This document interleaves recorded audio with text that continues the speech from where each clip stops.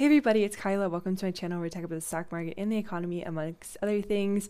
Today we have Ben Wheeler back. We're going to talk about Elon Musk buying Twitter and what that means for content moderation, talking a lot about misinformation and disinformation and how content moderation is really important, especially if you want to explore the concept of what free speech really means. We're going to talk about his plan to monetize Twitter, what it really means to pay for a blue check mark, and as well as get into some of the financing aspects of the deal and really just dive deep into what the heck is going on. So hopefully you enjoy the podcast. Hey Ben. Hey Kyla, thanks for having me. Yeah, thanks Always for. glad to be here. Yeah, I texted you last night and I was like, you want to talk about Elon Musk? And you're like, Yeah, sure. absolutely. Yeah, Always down to talk about Elon Musk. This yeah. Twitter thing he's gotten himself into seems like it's gonna be quite the mess. So I think we should talk about the timeline and then sort of what's going on behind the scenes or what seems to be going on behind the scenes. But then I also think like you've been doing a lot of work on misinformation. So I want you to talk Yeah. about that. Like this word that I came up with is Musk information, which doesn't actually have that same ring to it that I thought it would. Like misinformation, but Musk information. But maybe drop the information, just Musk formation. Ooh, okay. I think it rings better than Musk information. Yeah. Yeah, this has been going on since April. Like, I remember writing about this in April. Then on Friday, the deal was finalized. And it's sort of funny because he was trying to get out of it, it seemed, right? He paid $44 billion and he got financing for it. But Twitter would be worth way less because of what's happening in the market. So he really technically overpaid for the product. Yeah. So it seemed like Twitter didn't want to do it at first, right? Yeah. And then they flipped sides where Mhm. Elon didn't want to do it, but then Twitter forced it. Yeah. Why did they go through for did they have a legally did they have a responsibility to go through with the sale? Matt Levine has been doing a lot of a lot of writing around this. And one thing that he talked about was the shareholder value. So the CEO of Twitter, Parag, had a responsibility to shareholders to get them a really good deal on Twitter, right? And take care of them. Somebody coming in and buying them at a pretty high market cap is a pretty good deal. So for them, it was kind of like, okay, we're going to deliver a good deal to our shareholders, even though the outcome might not be good for the Right. general public, Yeah. but it's good for the shareholders. So I think that's kind of what Twitter fell into. This is just a theory I have. I'd be curious if you feel similar, but I think they were just annoyed with him. And they were like, okay, buy it. Like, come over here and buy it. I guess it's kind of like if you own, you own your mortal enemy, but at the same Yeah. time you also owned yourself. For Elon, there's a lot of legal skirting. So with the whole deal, like he was doing stuff that really he shouldn't have been doing. And a court of law would have made that very clear, and the court of law Right. did make it clear that he had to buy the company eventually. It's interesting because I don't know how this went through, like legally. It just feels very fuzzy legally. I mean, do you mean like antitrust wise? Or Yeah, a little bit. Like Bezos owns the Washington Post, but Twitter is such a town square. And I know we talked about this before, and you're like, not a lot of people are on Twitter, but I feel like it is a town square to a certain degree where you do have information dissemination. This is like a key way that news gets out into the world, in my opinion. Having one guy be like, it's mine now, just feels strange. I think legally it's probably fine. I don't think it's antitrust, but you're Yeah. right. Is it if it is the town? I don't know. I've been trying to stay away from it because I'm like, Yeah.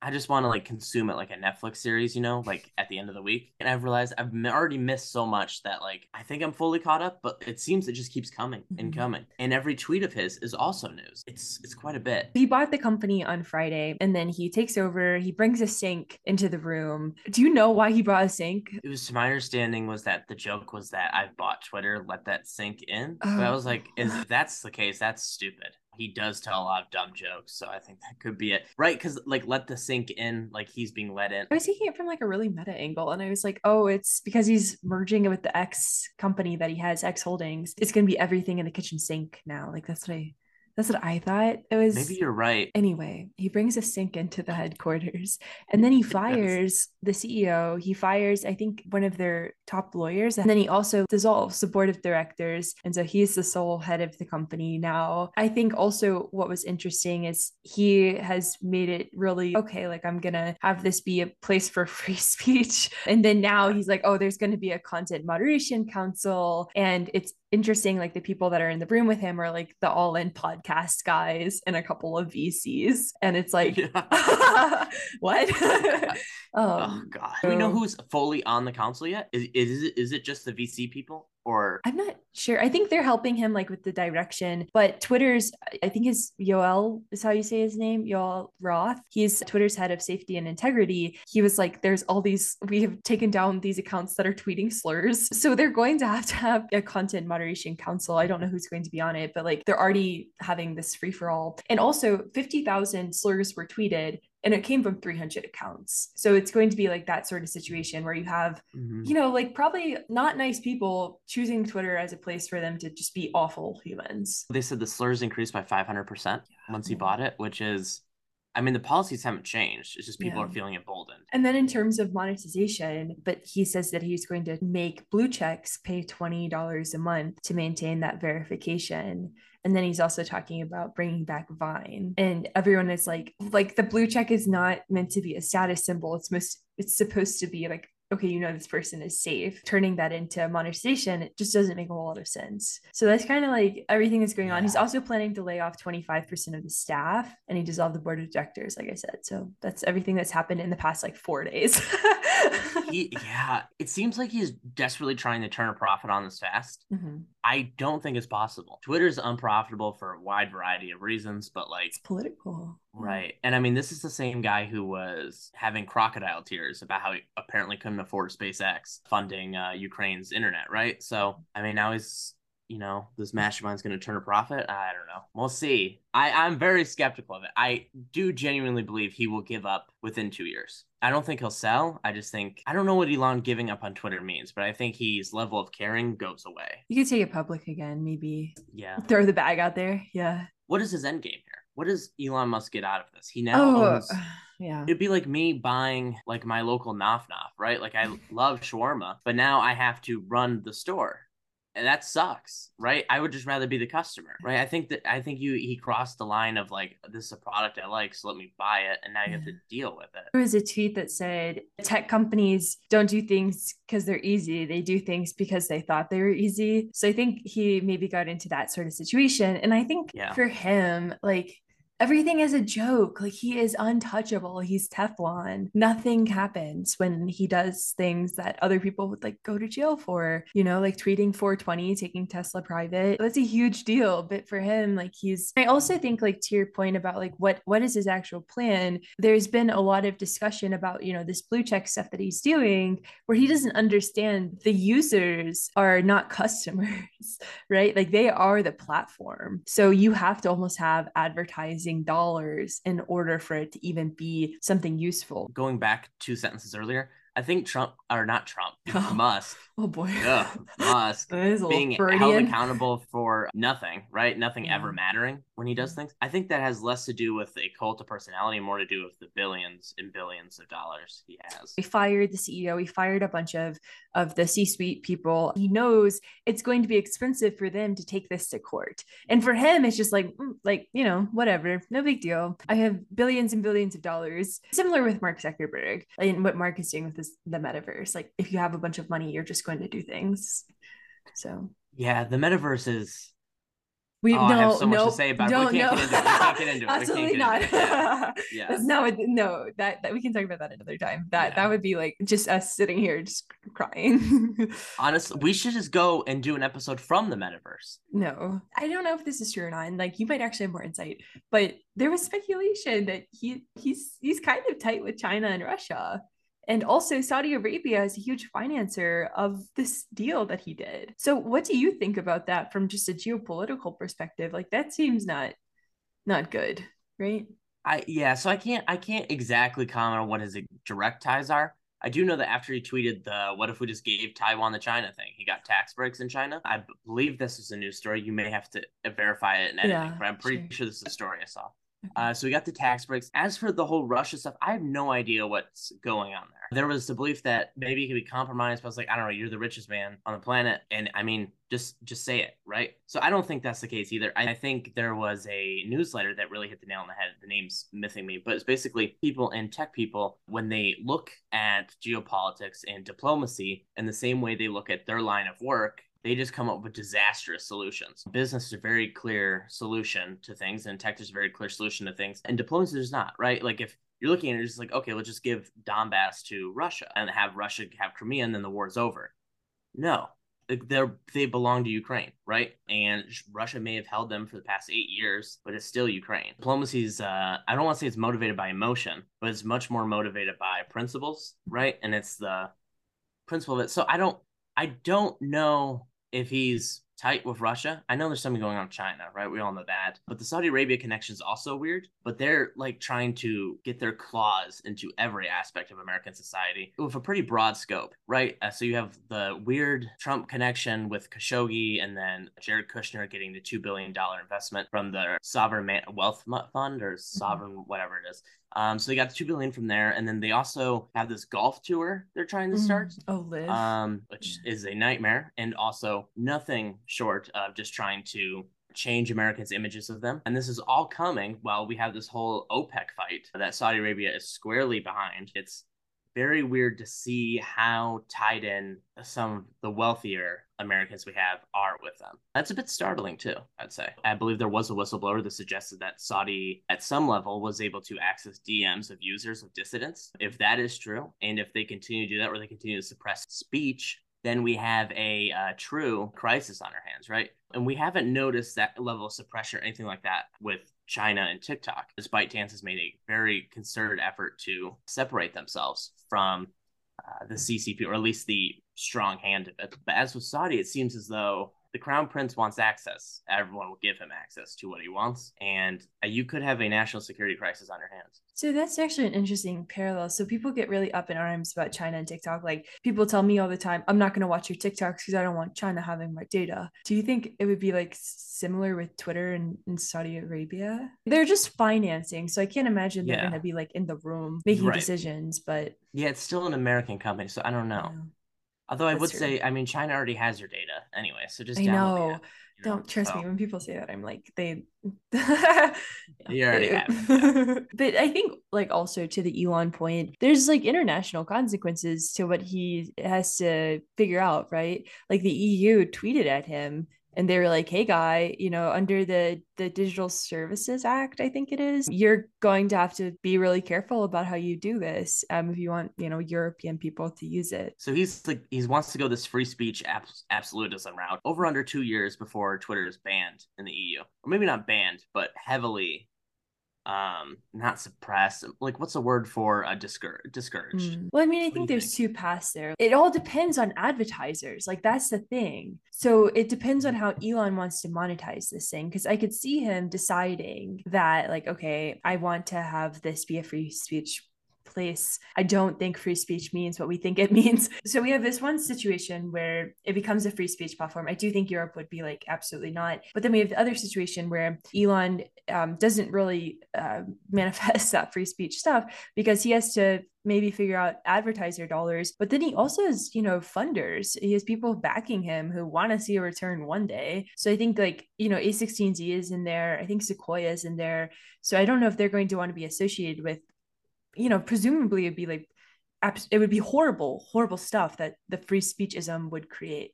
And can you explain like why free speechism is not really free speech and like what happens? Yeah, because like the whole town square idea is like all fine and dandy until like you think about who goes to like town meetings. It's like extremists, right? Which is disappointing, but also the free speechism is not really free speech in the sense of that if other people are made unsafe by your speech, then you're just suppressing their speech. And so when marginalized groups are silenced through bullying and racist campaigns and sexist campaigns, how is that free speech? If anything, it impends on their right to free speech. And so I think I don't think it'll work. And I think Elon Musk will learn the same lesson that Parler learned, which is that they had to start suppressing what people were saying, because turns out, people don't want to be in an unmoderated area or an unmoderated app. And they also, turns out advertisers don't want the world's kookiest things your mom on Facebook thought of next to their ads. So, so I mean, it's really not free speech, and going back to the original question, but it's really not free speech in the sense of you can suppress others through your language. It's not free speech, but it's also do they even want free speech? I believe Elon Musk wants free speech. Some of his followers, though, perhaps lean right. I don't think they want free speech. I think they want to be the deciders of free speech, because that is how they've deemed Twitter and the left, rather than like, I don't know, just don't say bad, mean things, right? Those are two different things. Like, I think we're both all for the free speech, like saying what you want and a reasonable way, whatever that means. But like, if you're screaming at people online and harassing them, that does not create free speech for everybody, which would be the ultimate goal. Mm-hmm. And I agree with you that, like, I think Elon has relatively, I guess, okay intentions about, okay, like, we should have a platform where people can say what they want. Like, that makes total sense. But I do think like some of his followers are like, now I can be racist, and that's Right. not cool. Do you think Elon has realized that he's co-opted a dual fan base, and that there are a lot of people who like him for his innovation, but there are also a lot of people who like him as some kind of symbol of an anti-woke? Do you think he quite understands that yet? I think so. Respect for what he's done. I respect what he's done and what he's built, but I do Right. think that, like, it's been weird. Like, you saw Mark Andreessen from A16Z sort of take that path too, where it's anti-wokeism. David Sachs, who's part of the All In podcast crew. You've seen a lot of these middle-aged men deciding that this is some anti-woke movement that they're going to spearhead. So I do think he understands that part of the audience. I don't think he totally understands it, because he's like, I'm going to bring back Vine, and that Right. playing to nostalgia is not what his audience wants. Yeah, the Vine is a weird angle, right? Is he trying to compete with TikTok and YouTube? I mean, I don't know. I think for him, it's like a nostalgia thing. So if I bring this back, people who maybe used Vine will come back over. Wait, what's that word? Nostalgia? Nostalgia. Huh? What? Nostalgia. It's Nostalgia? pronounced nostalgia. No, it's nostalgia. Yes, I'm dead serious. Oh, that's so embarrassing. Oh No, I mean no. you probably learned it reading. This is why I You can't can. run Twitter. I can say words. We What were we talking about before this? Oh, were the talking about Vine. Vine, yeah. Yeah, I think if he thinks he's going to bring it back and it's going to be a competitor to TikTok or Shorts, I think he's out of his mind. It's too intense right now. Too much competition.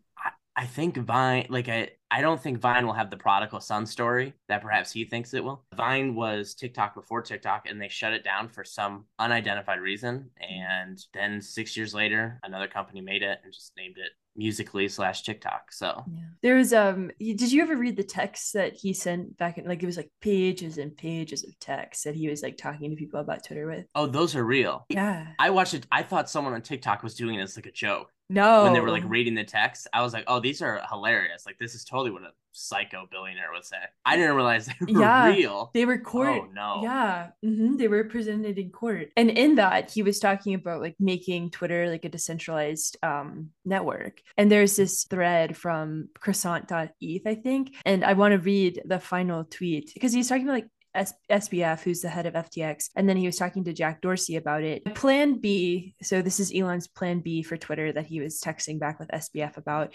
My plan B is a blockchain-based version of Twitter where the tweets are embedded in the transaction as comments. So you'd have to pay maybe 0.1 Doge per comment or repost of that comment. So it wouldn't be relying on advertiser dollars, but rather that transactional-based, That's blockchain-based network. stupid. Like I don't know what are the someone once came to me like 5 years ago. They said, what if people could just buy votes? Like they could just be like, okay, I'm gonna buy 1 million votes. And Yeah. like, shouldn't they have a bigger say based on how much money they have? And I was like, have you not learned anything from like any of European history or anything like that? Like the Yeah. whole revolution thing. So yeah, no, that sounds dumb. And it also sounds like a good way to just create a more public version of a Slack channel, right? Like, I mean, you have to be hired by the company to chat in a Slack channel. That's Similarly, true. like, what is this going to be a read only thing? I think I have some pretty cool thoughts, but I'm not paying to put them online. So, if anything, he should be paying us to share our thoughts, right? The users of the product. Yeah. We talked a lot about thoughts and like sharing thoughts in the product itself. But I think like one big concern just in general right now as we go into midterms is misinformation. I am the king of misinformation. You go on any of my TikTok comment sections, and you will just see. Oh, Not oh wait, I'm not the king of I'm the king of fighting misinformation. I right. don't spread it. The big distinction there. Yeah. But yeah, so essentially all misinformation starts with disinformation, right? Now there are some like misinformation things, like when last time we did this, I told everyone your name was Kyla's Can. Actually, that was disinformation because I knew it wasn't. So, so good. Teased about that. Yeah. right, right. But every time someone repeats it, it's misinformation. Misinformation on Twitter already spreads very fast because of the retweet tool, right? And the retweet is I think, a very unique tool in the sense of everyone already has a very tight social media bubble. And so when someone retweets something, there's a belief of like, oh, this is legit. And my friend thinks this is important, so I should read it, right? And so I think in that principle, in theory, it's very cool. It's very smart and it could really amplify conversations. However, humans are humans. And so, like, if anything, it actually just spreads misinformation faster, right? It doesn't make things smoother, right? And that's how it spreads like wildfire, faster than any other platform. And misinformation is more rampant on Twitter than it is TikTok, which is, That's a high you know, bar to clear.